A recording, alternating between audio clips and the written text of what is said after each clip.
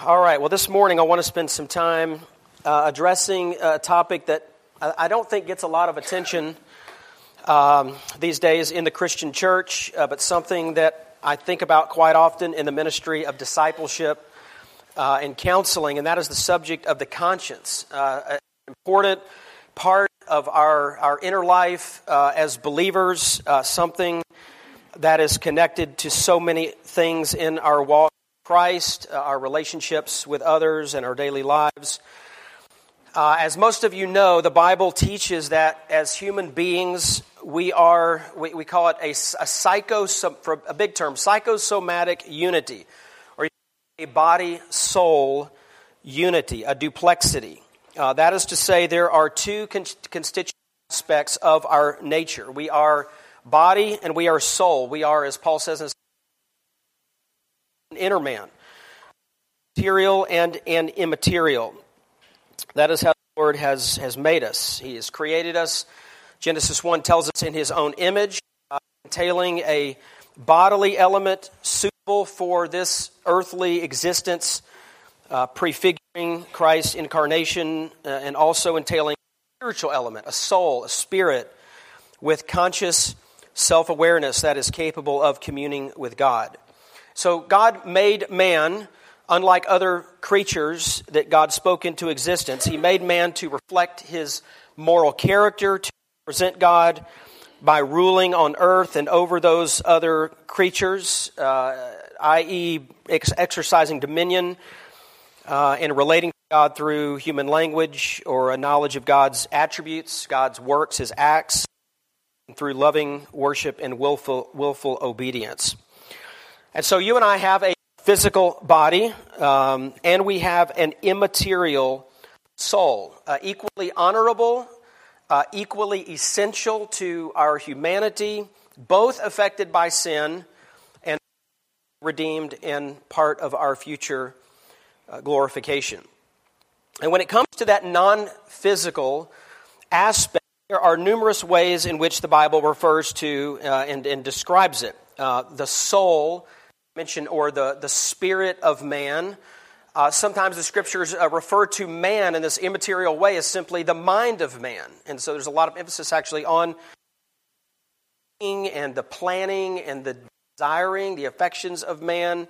We have this term that we use a lot in counseling. It's sort of the catch-all, if you will, maybe term of the Scriptures, Old Testament and New Testament, this term heart, the heart of man. It's one of the most comprehensive terms used in the Scriptures. In the New American Standard translation, it's used over 800 times to speak about that immaterial aspect. Biblically speaking, the heart is mission control in your life. It is the source. It is the Scriptures describe the heart as the fountainhead of your behavior. Jesus talked about this in the Gospels. We have a couple places where Jesus speaks about those things that are flowing out of the heart. Man speaks out of the heart. Adulteries, fornication, slanders, where do these things come from? They come from the heart of man. And so it's this heart is described as the source of your behavior, and it is the initiator of all moral action, which is mediated through the body. So we have desires, we have thoughts, we determine things, we make choices, and then we carry out those things through our outer man, right? So you got up this morning, there was outer man, inner man, and you had desires and values and priorities going on in the heart, but those things carried you somewhere, right? They brought you here, right? But to get here, you had to have the outer man, right? So hopefully your outer man is not here and your inner man is absent, or vice versa. But you're both here because you're a unity, but you had a desire to be so. Do something, and then you employed the members, those various sort of material faculties, to get you to church today. And so the Scriptures present us sort of in this way. And so what we want to do this morning, we're looking particularly at this interior life of a person, the soul and its various faculties. You have the understanding, you have the will, and then you have this area of the conscience. I came across this interesting quote from Richard Sibbes, taken from his exposition of 2 Corinthians chapter 1, verse 12. Sibbes was a 17th century Anglican theologian, and he commented on this passage.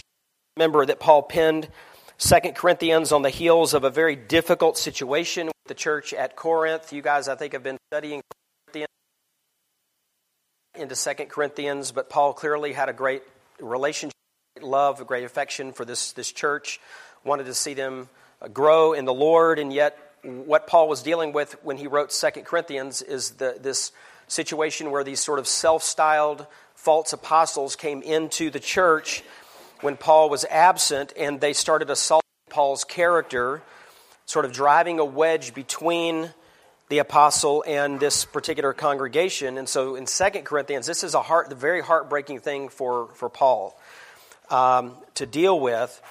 And yet, he's taking joy in the fact that the Lord has been working. He wrote a severe letter to them in between 1st and 2nd Corinthians, did not get a great response from the church. But at this point, the church is beginning to change. The relationship is beginning to be mended. The teachers are beginning to be dealt with and called out. Paul's essentially in 2 Corinthians defending his apostleship. And one of the things that he emphasized about that is here in verse 12. 2 Corinthians 1:12, he says, "For our proud confidence is this, the testimony of our conscience, that in holiness and godly sincerity, not in fleshly wisdom, but in the grace of God, we have conducted ourselves in the world and especially toward you." So Paul's basically just saying, here's my joy. My joy is the fact that when we were among you, we acted and conducted ourselves in a certain way. God knows how we acted. You know how we acted. And so you as an observer and God as an observer, and you know what? Even the world observing this situation, I have a conscience that testifies to the way we've conducted ourselves. And so Sibbes, what Richard Sibbes does here is he's just extensively writing on this whole section, and he comes to this verse, but in his comments, this is what he says. Turn this on here. He says, "What is our life without joy? Without joy, we can do nothing. We are like an instrument out of tune. An instrument out of tune, it yields but harsh music. Without joy, we are as a member out of joint." And then notice what he says. "We can do nothing well without joy and a good conscience, which is the ground of joy." So that to me is a very curious statement. First, that we can do nothing well. I mean, it's a pretty strong statement. We can do nothing well. We cannot study well. We cannot work well. We cannot submit well. We cannot evangelize well. We cannot serve. We cannot love. We cannot suffer well without joy. And second, that the ground, this is where he locates this. The ground of our joy is a good conscience. So that got me to thinking. I meet people every week that are looking for peace and joy. But here's the challenge. They don't understand the connection between these qualities and the condition of their consciences. They lack peace, they lack lasting joy, but many of them are quick to place the blame for that at the feet of others. They are quick to blame God. They are quick to assume that circumstances dictate their emotional state. If they do happen to look within, they might recognize a conflict that exists. There may seem to be some kind of a ethical tension, as if they have two egos that are in opposition to one another, one demanding some kind of standard, the other a factual order or force that fails to comply with the other ego. And they sometimes feel bad about that. They feel bad about this sort of like, they kind of believe that there's certain things that they ought not to do or certain things that they should be doing, but they're not actually doing it. And so they're kind of torn. They're kind of describing this, but they're not doing the right thing with that, right? They're not actually responding to that in a godly or a biblical way. They feel bad because of the conflict. They feel like they're not meeting up to standards, expectations, whether those are things put upon them by others or whether those things they've set up in their own hearts. But what about their solution? I mean, what do they actually do? Well, some people abandon the standard altogether that makes them feel guilty, right? So they're like, I'm just kind of feeling bad about this, I'm feeling guilty about this. So here's one solution. Let's just forget about the standard, right? I don't want to continue to feel this way. Or perhaps it's in some cases people attempt to pay for their for their wrongdoing through self-effort, or maybe it's some kind of ritualistic behavior. Certainly a Christless atonement. It's just sort of self-atoning, right? I mean, it's like I have a standard, I feel bad about it, and then they turn to a million things to try to reconcile that conflict within. What I'm suggesting is that their response will depend in a way on their understanding of the conscience. Interestingly, the Old Testament didn't really develop any word for this. So when you search the Old Testament, you really don't find this, at least a term for conscience, though we know that the concept is there in certain places. Man from the beginning has been aware of God's existence. Even after Adam's rebellion in the garden, man has been reminded every day that God is, that He exists, that He is powerful, that He is faithful, and that He judges sin. That's what Paul says in Romans chapter 1. Those who suppress such knowledge and try to erase God as the presupposition of their own existence, the Scripture says are fools for doing that. They deceive themselves, says Psalm chapter 10, verses 4 and following.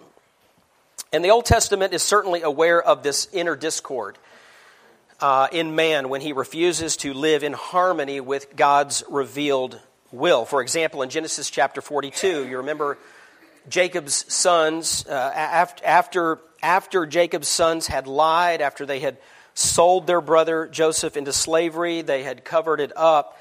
Verse 21 of Genesis 42 says that even some 20 years after their crime, that they were ashamed of their actions.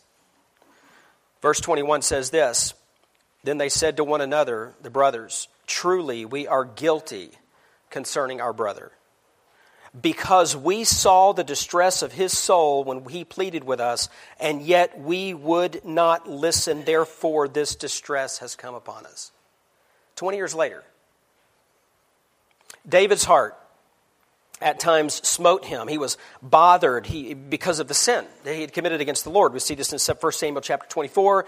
We see it in chapter 25. We see it in 2 Samuel chapter 24. Times when David, for instance, threw the spear at Saul, or when David conducted the census. There were these times when David did something and he was immediately gripped by the fact that he had sinned against the Lord. And David talks about that. We understand how David was sort of processing those things. It was because we get a lot of the, if you will, the personal diary of David when you get to the Psalms, right? So you sort of see this, what's going on in the inner life, in his heart. He was troubled in heart in these seasons. And so the concept is there in the Old Testament, just not a distinct term for it, which may be why there is no use of the Greek term for conscience in the four Gospels. That might be because of this Old Testament tradition that was carried forward. But notably, when you get to the book of Acts and into the New Testament letters, we find a couple of terms. The first is synoida, and it's used twice in the New Testament. Acts chapter 5, this is the story of Ananias and Sapphira. Verse 1, "But a man named Ananias with his wife Sapphira sold a piece of property." I think you might be familiar with the story. "But he kept back," verse 2, "some of the price for himself with his wife's full knowledge. And bringing a portion of it, he laid it at the apostles' feet." So he was doing something sinful. He was doing something secretive and wrong. He was not truthful in his heart, but it tells us here that he did this with his wife's full knowledge. That is this word that we're talking about. It's the term synoida. It's the oida is the verb to know. Sun is the word with, so it's with knowledge. So he did this with the shared knowledge of his wife. That's kind of the idea. So it's to know something. The term means to know something together or to share knowledge with. The idea here in verse 2 is obviously that like a collusion. Ananias did something deceptive and wrong, and his wife knew it. The other passage is 1 Corinthians chapter 4. Paul's talking there about his own ministry, and he says this, let a man regard us in this manner, verse 1, as servants of Christ and stewards of the mysteries of God. In this case, moreover, it is required of stewards that one be found trustworthy. But to me it is a very small thing that I may be examined by you or by any human court. In fact, I do not even examine myself. Verse 4, for I am conscious, that's our term here, for I am conscious of nothing myself. This is the NAS, but ESV says, for I am not aware of anything against myself. Yet I am not by this acquitted, but the one who examines me is the Lord. Therefore do not go on passing judgment before the time, but wait until the Lord comes, who will both bring to light the things hidden in darkness and disclose the motives of men's hearts, and then each man's praise will come to him from God. So notice, as we're just sort of trying to get our mind around what the scriptures mean by the conscience, just notice some of the key ideas around this mention of conscience in 1 Corinthians 4. Examination. Okay, that's a key to what we're talking about. There's an examination. The issue of justification, or as it says here, acquittal, right? There's this issue of justification, and there is clearly this emphasis on the inner man, right, and motivations, because he's saying, listen, people might think a certain thing about me, but they can't accurately know what's going on in my inner life. In fact, I've examined my own heart, but just because I'm not seeing something doesn't necessarily fully mean that I'm not guilty. It just means that I don't see it, right? So that's why we say, search my heart, O God, right? Because what we're saying is, I may be missing something. I could be self-deceived. I could be blind to something. Paul's just saying, I have searched. I'm not aware of anything that I've done that is sinful, but that does not mean that in the final assessment that I'm innocent, because only the Lord really knows, right? I mean, we can keep things from each other. We can hide things, we can conceal things, but the Lord knows. And Paul's just saying, listen, ultimately I have to have this confidence that on that day, the Lord's going to reveal the true motives, right? And so he's just living, and this was Paul's motivation. I want to live with that in view. That ultimately is the thing that drives me. That's why Paul says in 2 Corinthians 5, he talks about this wanting to please the Lord, and he immediately goes to the judgment seat of Christ, right? And says, listen, I want to live in a way that when I stand before Christ at the judgment, that he approves of the way that I've lived. Whether people believe that or not is irrelevant, right? Whether I believe that or not, that's irrelevant. What ultimately matters is that Christ himself approves of my life. So that is the term synoida. The more common term that we find, and we do so 30 times, I don't have all the references, you'll have to just jot these down as we go through them, 30 times in the New Testament, and it is this term, synodesis. It's 14 times in letters, 16 times in the other New Testament writings. No less than 8 of 14 usages in Paul are concentrated on the issue of idol meats, found in 1 Corinthians chapters 8 and 10, which you have examined. My understanding you've examined those passages, those verses in this class in previous months, dealing with the interactions between weaker and stronger believers. So Paul talks there about those who are weak in conscience, those who are strong, and how they ought to relate to one another in the body of Christ so that they can walk in unity and not be judgmental and condemning. So he gives them great help in those matters. But 8 of those 14 usages in Paul's writings are in that section alone, chapters 8 and 10 of 1 Corinthians. The verse we looked at earlier in 2 Corinthians chapter 1 also has this term where Paul mentioned the testimony of his conscience and the conscience of those who labored alongside of him to serve the church at Corinth. Let me give you a few of these other examples. Acts chapter 23, verse 1. This is Paul's defense before the Sanhedrin. It says, Acts 23:1, Paul looked intently at the council and said, "Brethren, I have lived my life with a perfectly good conscience before God up to this day." Acts 24, verse 16, this is Paul before Felix. He says this, in view of this, I also do my best to maintain always a blameless.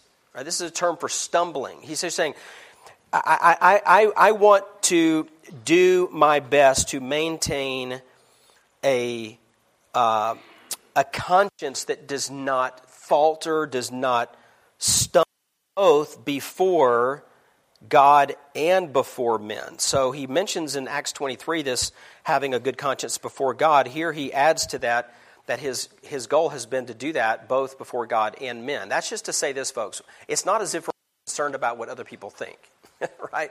It's just we don't need to be more concerned about what other people think than what God thinks. So Paul just sort of like goes back and forth. He says, yeah, I'm living for God's approval. And then in another place, he's like, I'm living for God and man's approval. Right? It's just, that's fine so long as the emphasis isn't on man's approval. But sometimes, I mean, let's just be honest, I can do something that is both pleasing to the Lord and others. Right? I mean, that's what I'm trying to do, honestly. It's like, that's my goal, is to try to, if I can bring those together. Like, if I can please another person while at the same time pleasing Christ, that's like icing on the cake. Sometimes I have to please the Lord, and knowing I'm pleasing the Lord, I know it's not going to probably please a person. But what I definitely don't want to do is to make it my ultimate goal and priority to please people, right? Scripture explicitly warns against being a man-pleaser, right? The fear of man.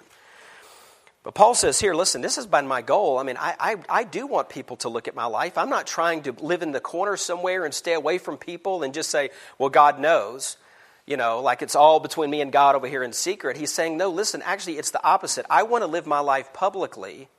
I want to be out there. I want to be hospitable. I want to open up my life. I want to invite people in because I want them to see that the way that I'm living is pleasing to the Lord. So he says before both God and before men. 2 Corinthians chapter 4.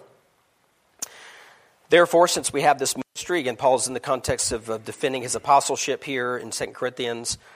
Therefore, since we have this ministry, as we receive mercy, we do not lose heart, but we have renounced the things hidden because of shame, not walking in craftiness or adulterating the word of God, but by the manifestation of truth, commending ourselves to every man's conscience in the sight of God. Again, notice the associating sort of concepts that you see in this verse. Truth.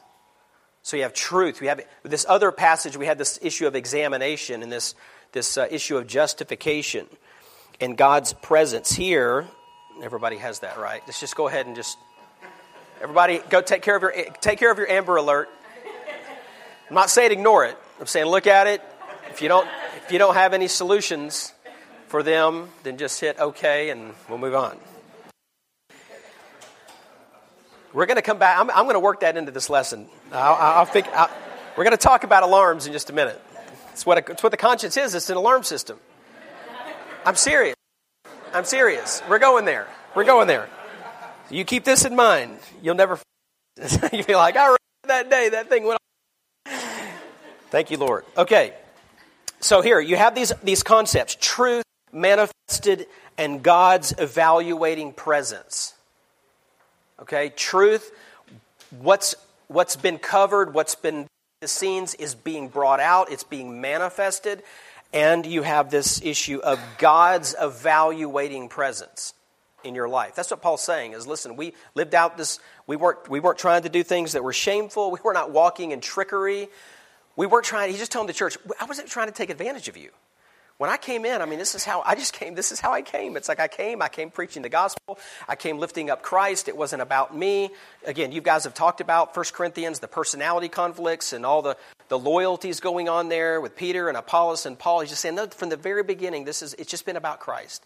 It's been about what God is doing in saving people and in sanctifying people. And so there was nothing to hide. He's just being very straightforward with the church and just saying, we're an open book. At the end of the day, though, this is what it comes down to. It comes down to what happens in the sight of God, right? And so what he's actually saying to them is, look at my life, think about God, think about what God requires, and then in your own evaluation, what do you say about us? Like, is what we're saying about us, does it line up with what you saw? And that's all he's doing here. 1 Timothy chapter 1 is a great verse. But the goal of our instruction, Paul tells Timothy, is love from a pure heart and a good conscience and a sincere faith. Profound statement. I use this in counseling all the time. It is so, I think, helpful for people. Paul says, That has to be the goal of ministry. That has to be the goal of our ministry, of every teaching ministry. That has always been the appointed end of our activity and all of our efforts, that you would love God and love others. That was the end point. The end point was that every time we came and every time we taught you something new, the ultimate goal was that you would love your neighbor and you would love the Lord supremely. That is our goal here today, right? I mean, this class, the one across the hall with the kids, youth, preaching, that's the goal of what we're doing. It's not just to gain some knowledge. It's not so you can feel better about yourself. It's not so that you can check some sort of religious box in your life, but that you would in love. That is the goal. But then here's the amazing thing that Paul adds. He says here, love springs forth from a three-pronged base, and one of those prongs is a good conscience. Think about that. If you are not living with a good conscience, not love. In fact, he says you cannot love as you ought. Why not? Because you're hiding. Because you're dodging. You're compromised. You'll sacrifice conviction for expediency. You will sacrifice principle for pragmatic solutions. Avoid people, you will use people, you will lie to them, but you will not love them if you do not have a good conscience. So this is in the counseling because people are obviously, usually if they're coming in some sort of relationship situation, especially say a marriage, they're not loving one another. That's usually the obvious thing, is that your husband, you're not loving her, she's not loving you. But I'm saying it's more than just saying, now go home and love each other. Because they can't if they don't have a good conscience. That's what Paul's saying. So if you're going to actually do this, you have to have a sincere faith, right? You have to have an inner life without hypocrisy. You got to deal with the hypocrisy. You got to have a good conscience, okay, before the Lord. And you have to have a sincere faith, a genuine entrustment of your life to the Lord's care and His goodness. Again, if you don't have those three things, you're not going to love your neighbor. And who's in this case, if you have marriage, your closest neighbor is your spouse. You're not going to do it. So what you have to do is you have to just say, you don't just say you have to love each other. You have to say, let's talk about this conscience thing. What is that and how do you get that? Because if you were to have a good conscience and you were to start trusting the Lord with your concerns and you were to deal with what's going on in your inner life, guess what would happen? You would love each other more. Right? So it's such a helpful text. Let's move on. 2 Timothy chapter 1, verse 3. I thank God, whom I serve with a clear conscience, the way my forefathers did, as I constantly remember you in my prayers night and day. Hebrews chapter 13, verse 18. Pray for us, for we are sure that we have a good doctrine to conduct ourselves honorably in all things. 1 Peter chapter 2, verse 19. Servants, be submissive to your masters with all respect, not only to those who are good and gentle, but also to those who are unreasonable. For this finds favor if conscience toward God, a person bears up under sorrows when suffering unjustly. Right? So how do you get through working for somebody? They're harsh. They seem to always be like putting up obstacles in your way. Like how could you submit to someone that you feel like is not being good and kind and not leading with the attitude Shane preached on last week with humility and a servant's heart? How do you do that? Well, you make it your goal to have a good conscience. Right? For the sake of conscience toward God, you do it. It helps. He goes on and talks about in 1 Peter chapter 3, verse 14, but even if you should suffer for the sake of righteousness, you are blessed, and do not fear their intimidation. Do not be troubled. Sanctify Christ as Lord in your hearts, always being ready to make a defense to everyone who asks you to give an account for the hope that is in you, yet with gentleness and reverence, and keep a good conscience, verse 16, so that in the thing in which you are slandered, those who revile your good behavior in Christ will be put to shame. For it is better, if God should will it so, that you suffer for doing what is right rather than for doing what is wrong. So what is here, that's what I'm saying. The application here is all over the place. You're in that again, those kind of situations.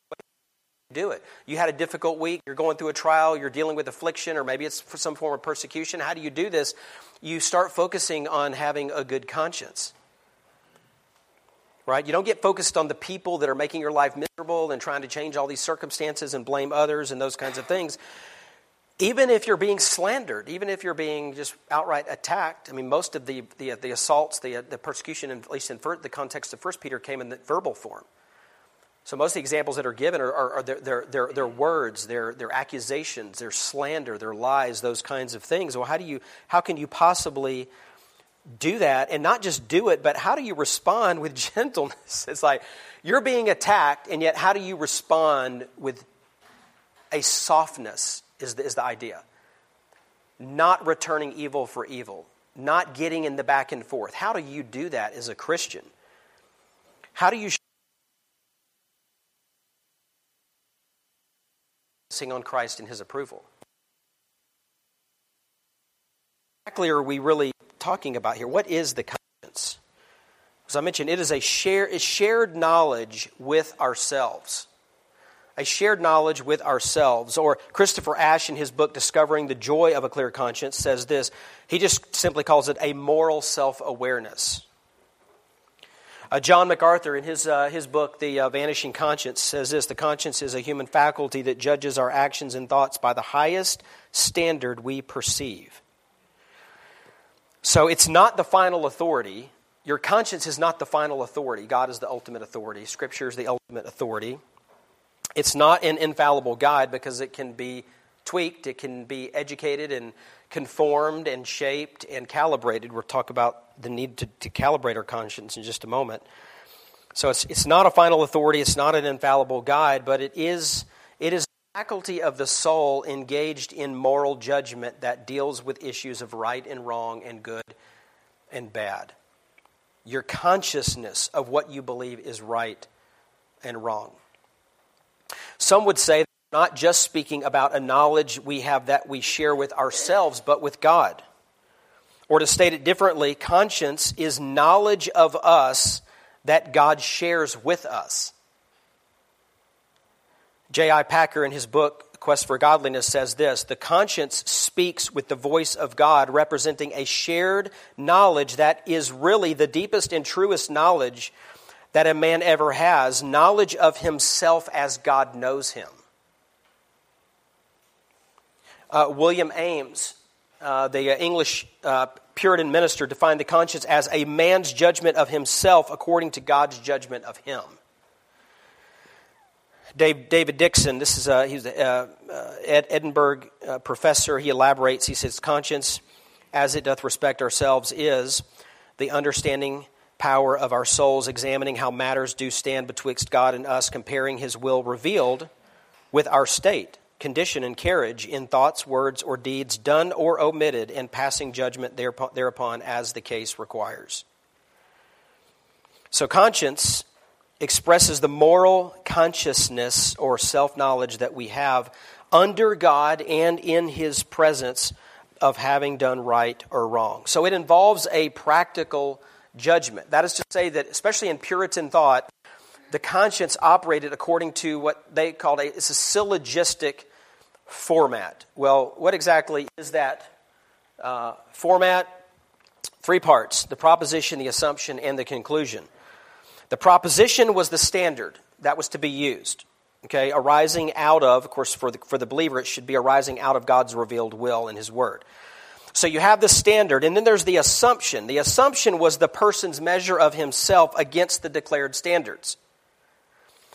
So the individual compares the action in question with the proposition and then renders a judgment of the action based on that comparison. And then lastly, there's the conclusion, when a sentence is passed on one's action that is based on the previous judgment. And that sentence would then produce either joy or hope or gloom and despair. For example, you have an unbeliever who has a conscience. All men and women do. When based upon the testimony of Scripture, an unbeliever should reason in this way. The proposition that the person that lives in sin will die. The assumption, I live in sin. The conclusion, therefore, I what? I will die.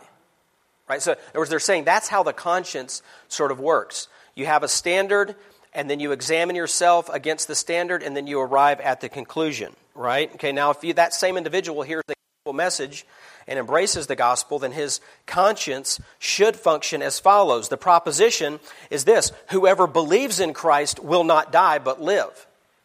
The assumption, I believe in Christ. The conclusion, I will not die but live. So operating in this sort of syllogistic fashion, the conscience passes judgment, and it does so with authority, like a divine court where it serves as witness, accuser, judge, and executioner. Sometimes with a great voice. The Puritans described it as the lion's roar in some cases. Or like a spiritual nervous system. The pain of guilt informing our understanding that something is wrong and needs correction. Of course, we would do wise, right, to pay attention to the pain, because guilt neglected means eventual destruction. Luther said this: to go against conscience is neither right nor safe. And by using the word safe, Luther emphasized the danger to a person's soul when they violate or they ignore their conscience. Again, the conscience itself is not the lawgiver or the standard. It is the thing that discerns and demands compliance with the perceived standard. That standard might be the Word of God for a particular individual, or for them it might be government regulations or rules, expectations set by parents or employers, spouses, friends, church leaders. It might be standards that a person has acquired from their own experience. It could be from traditions that they've formulated from past experience in their life, ideals, gray areas, or it could be a combination of any number of those things. That is to say, the conscience is not a belief system. It is simply the mechanism that acts upon a person's belief system. When that belief system or its standards are violated, guilt will kick in even if a person's beliefs are not biblically informed. So that means that if you were taught growing up that you should always clean your plate at supper, and you don't, your conscience will be activated. If you were taught that only one Bible translation was used by the Apostle Paul,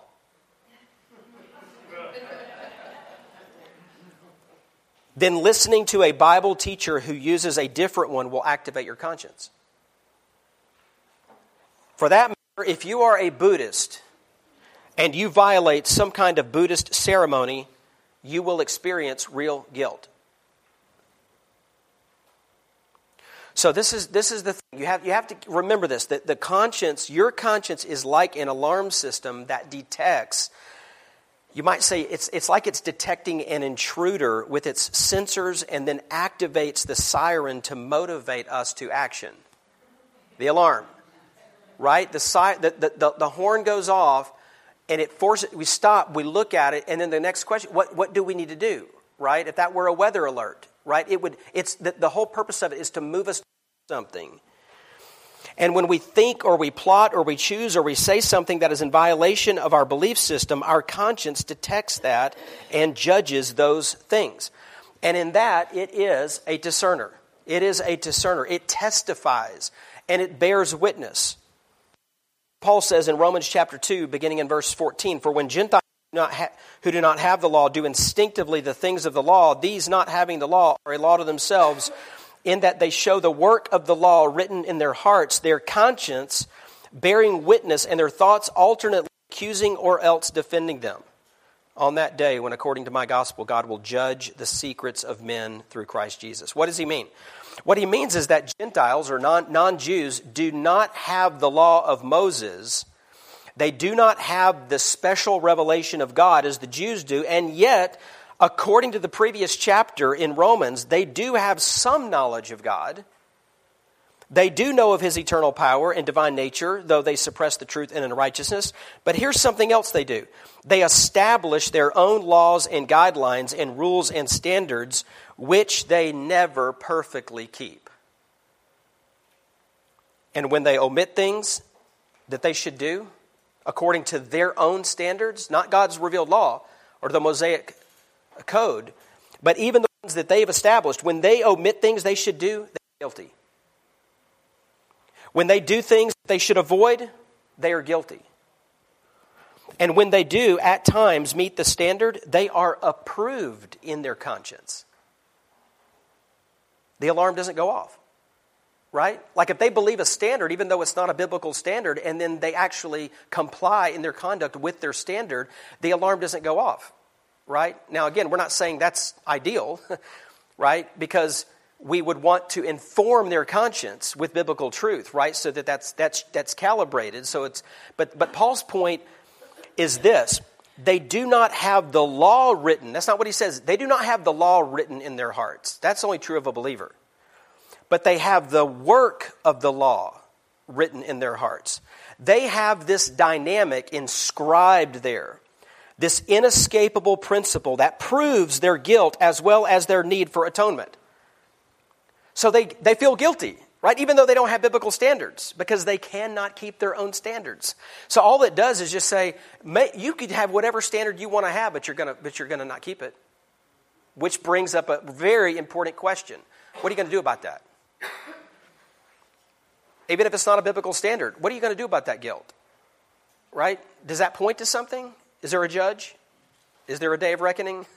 So I'm just saying, that's what Paul's getting at. He's just saying that in this is actually like a condemning thing when it comes to the Jews, because he's saying, listen, you guys have the law, and you won't admit your need. You keep trying to bring yourself up, keep all these things and self-atone and not live for the Lord and not turn to Christ and all this kind of stuff. He's saying, but you know what, the Gentiles, they actually have this very same sort of dynamic going on with their conscience, in that they set up their own standards, but they can't even keep their own standards, and they have to deal with guilt. It's very, very important to understand. This is the operation of the conscience. It nails people down based upon their knowledge and their subsequent conduct. It may, Paul says here, it may accuse, it may condemn, or it may excuse and defend. That is its work. It makes a value judgment and either condemns or confirms our behavior. It's not only a discerner, it's also an afflictor. That is to say, it makes us uncomfortable and miserable when we sin. Whether it's a fear of exposure, a fear of God's judgment, a sense of embarrassment, or the experience of some kind of physical discomfort or pain. Psalm 32, this is King David very likely describing the period in his life that started with his adultery with Bathsheba. Psalm 32:3, when I kept silent about my sin, my body wasted away through my groaning all day long. For day and night your hand was heavy upon me, and my vitality was drained away as with the fever heat of summer. I mean, you've been out in the hot sun recently. You know, you're just out there, and you're just it's just wearing you out. David's like, that's what it did. When my conscience was afflicting me, I was not taking what I knew about my sin to the Lord. And in that season, it was like I was sitting out in South Georgia, just baking in the sun. My spiritual vitality was just completely wasting away. That's what we're talking about when we refer to the affliction of the conscience. John Flavel says this: what should have been the sinner's curb on earth becomes the sinner's whip in eternity. H.L. Mencken said it even in an even more vivid way. He said, the conscience is the mother-in-law whose visit never ends. That's probably going a little too far. Is my mother-in-law in here anywhere? She's second service. Woo, second Bible study. Don't tell her I said that. It's not the case in our family. But you get the point, right? A person can have a good, a blameless, and a clear conscience, a conscience that is informed by Scripture, a conscience that is free from guilt and judges their actions as acceptable, or the opposite of that. A person can have a conscience that will not allow them to conceal their sins or elude accusation. Like an involuntary third party, it will speak. Again, this is from Richard Sibbes. There is no friend so good as a good conscience. There is no foe so ill as a bad conscience. It makes us either kings or slaves. A man that hath a good conscience, that witnesseth well for him, it raiseth his heart in a princely manner above all things in the world. A man that has a bad conscience, though he be a monarch, it makes him a slave. A bad conscience embitters all things in the world to him, though they never they be never so comfortable in themselves. What is so comfortable as the presence of God? What is so comfortable as the light? And yet a bad conscience that will not be ruled. It hates the light, hates the presence of God. As we see Adam, when he sinned, he fled from God. A bad conscience cannot joy in the midst of joy. It is like a gouty foot or a gouty toe covered with a velvet shoe. Love the way these guys write. Alas, what doth it ease? What doth glorious apparel ease the diseased body? Nothing at all. The ill is within. The arrow sticks there. Sadly, what many people do when that happens, they try to ignore it. They try to silence it. Rather than responding to the alarm, they try to cut the wire or remove the batteries or plug their ears to deafen the annoying siren.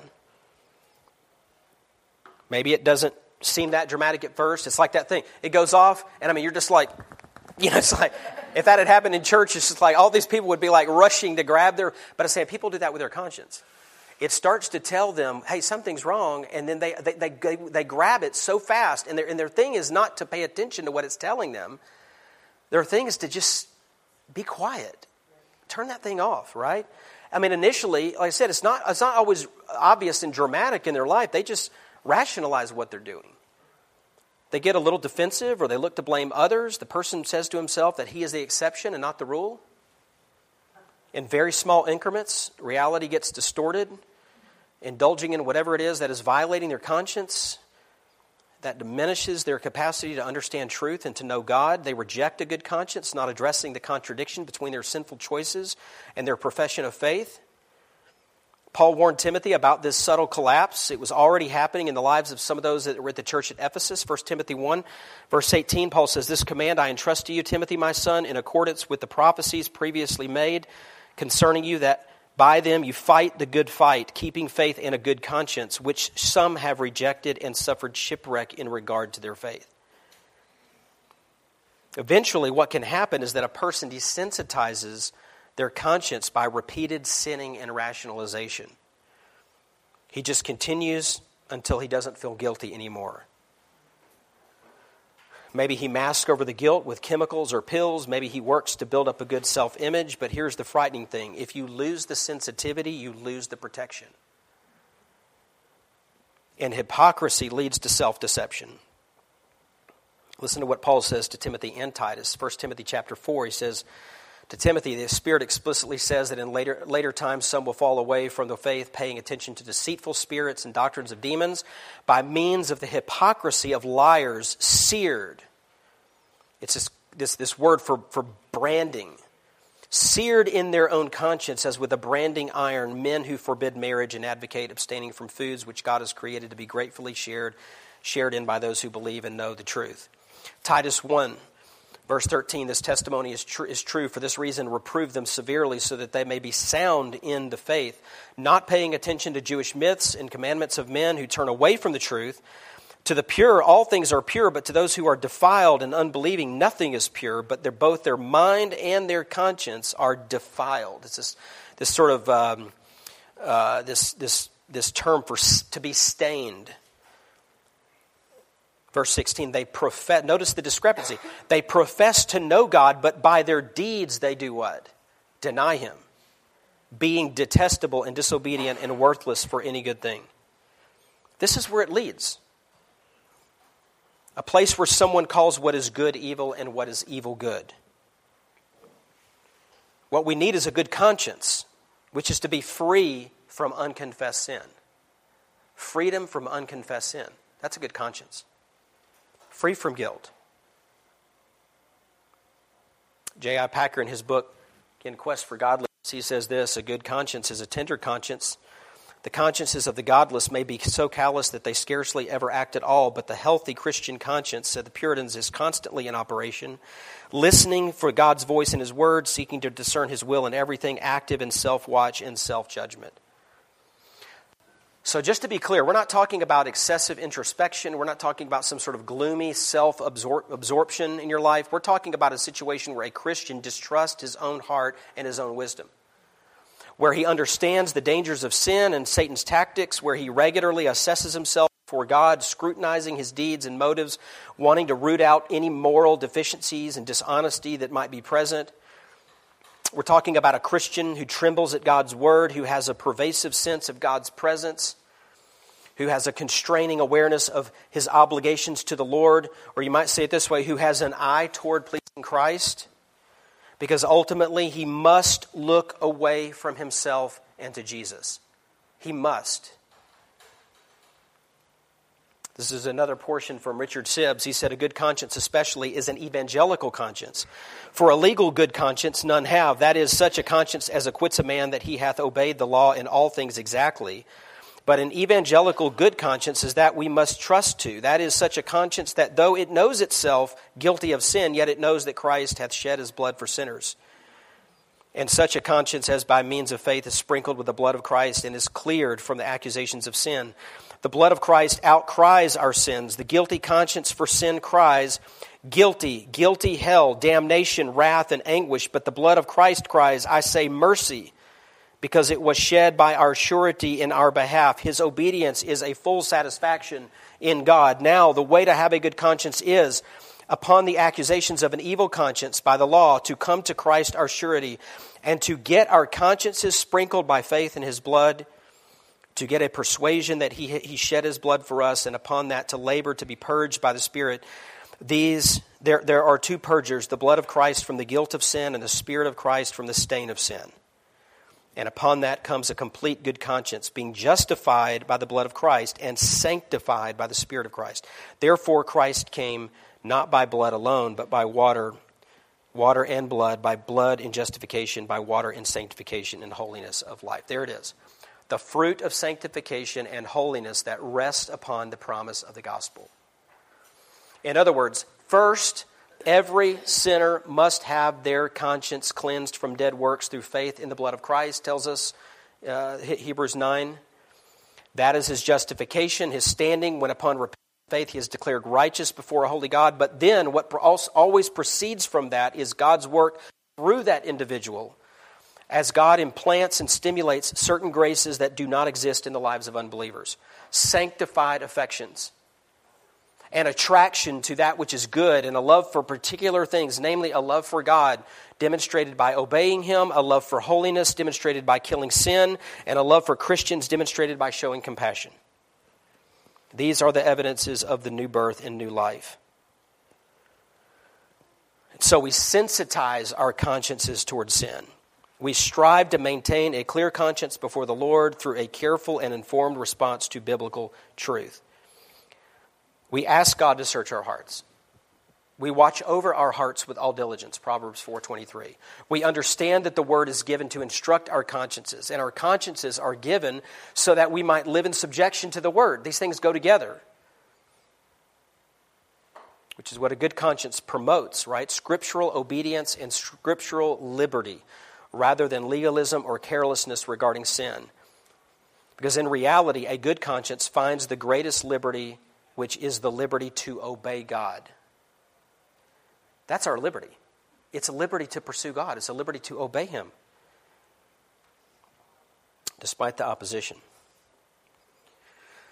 So again, this is such a critical part of our lives as believers. It's a necessary key to godly living. Let's just end by maybe thinking of just some of the implications of this doctrine. Let me just mention a few.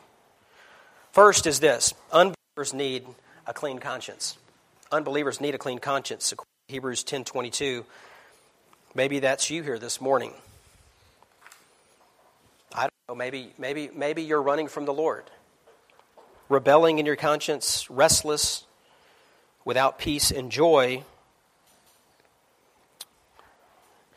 Let me mention Sibbes here for the last time. Therefore, God, out of his love, hath put conscience into the soul that we might keep a court at home. Let conscience therefore do its worst now. Let it accuse, let it judge, and when it hath judged, let it smite us and do execution upon us, that having judged ourselves, we may not be condemned with the world. If we suffer not conscience to have its full work now, it will have it one day. A sleepy conscience will not always sleep. If we do not suffer conscience to awake here, it will awaken in hell where there is no remedy.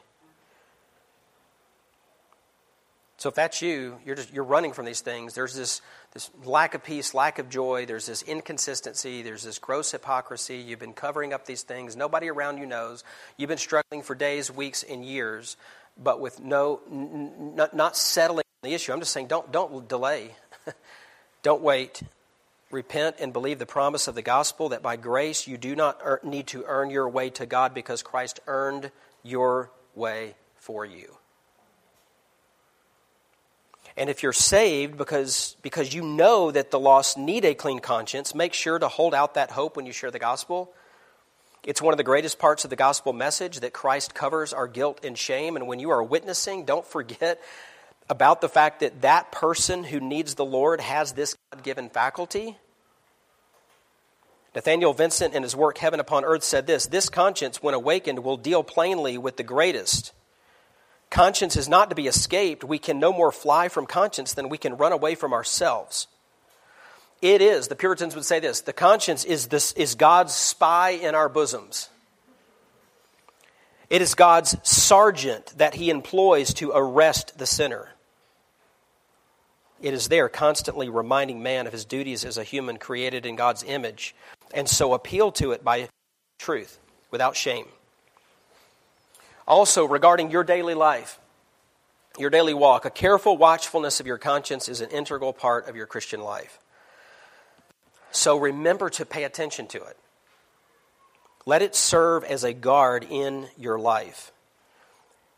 Be careful not to dismiss it. Be careful not to muffle it. Naselli and Crowley, in their book on the conscience, writes this, quote, feeding excuses to your conscience is like feeding sleeping pills to a watchdog. What is the watchdog there for? It's there for your protection. And when you try to silence the conscience in your life, it's like you're giving your watchdog sleeping pills. It's like it's to your own detriment. So when you sin, and this might just be a real practical thing, when you sin, do not ignore that moment after effect. The longer you wait, the more the mental justifications and diversions mask the noise of the conscience. Be quick to acknowledge your sin to the Lord, to turn from it. Proverbs 28:13, he who conceals his transgressions will not prosper, but he who confesses and forsakes them will find compassion. It's a promise. Seek the Lord's forgiveness. 1 John 1:9, if we confess our sins, he's faithful and righteous to forgive us our sins and to cleanse us from all unrighteousness. Justice has been served. Pardon is available. Allow your burdened conscience to propel you in godly sorrow back to Jesus. I love what Robert Murray M'Cheyne said in this vein. M'Cheyne was a Scottish Presbyterian pastor from the 19th century who is most known for the annual Bible reading plan that he developed that many people, maybe some of you, use even today. We know how he worked through Scripture so diligently, but in this brief excerpt of a letter that he wrote to his friend, George Shaw, we get a sense of how the Scripture worked through M'Cheyne, his love for Christ and his pursuit of holiness. This is what he says. He encouraged his friend with this. Learn much of the Lord Jesus. For every look at yourself, take at Christ. He is altogether lovely, such infinite majesty and yet such meekness and grace, and all for sinners, even the chief. Live much in the smiles of God, bask in his beams, feel his all-seeing eye settled on you in love, and repose in his almighty arms. I would also suggest you calibrate your conscience. Again, it needs to be fine-tuned. You can do that through the right interpretation of Scripture and diligent application of every truth learned. You do it through the fear of the Lord and the worship of God, through seeking wise counsel, and through the practice of godly decision-making over time. And in your battle against sin, keep in mind that your greatest accountability partner is your conscience. It's not some lady in the church. It's not some friend in the church. It's not some other believer. It's not some small group. It's not even necessarily your spouse, although they serve as an accountability partner. What I'm saying is your greatest accountability partner is your conscience. You can keep secrets from your spouse. You can keep secrets from your family. You can lie to another Christian who's trying to help you, but your conscience is God's domestic chaplain. It's another Puritan quote. and it is privy to and spying out everything you think, say, and do. So take advantage of that. Rather than try to silence that, take advantage of that. That you can be in another city away from everyone else, but if you claim to know Christ and you go to do something that is not pleasing to Christ, your conscience is going to be activated, even though no one else knows what's going on. Well, we go back to where we began with Richard Sibbes. We can do nothing well without joy and a good conscience, which is the ground of joy. Joseph Hall said it like this: happy is that man that can be acquitted by himself in private, by others in public, and by God in both. The doctrine of conscience. There's a lot more that could be said about it. I hope this has been helpful. Some good resources if you're interested and you want to do a little more research on this topic. I mentioned Christopher Ash's book, Discovering the Joy of a Clear Conscience. Kevin DeYoung has a little tiny book called The Art of Turning. MacArthur's book, The Vanishing Conscience. Naselli's book, Conscience, What It Is, How to Train It, and Loving Those Who Differ.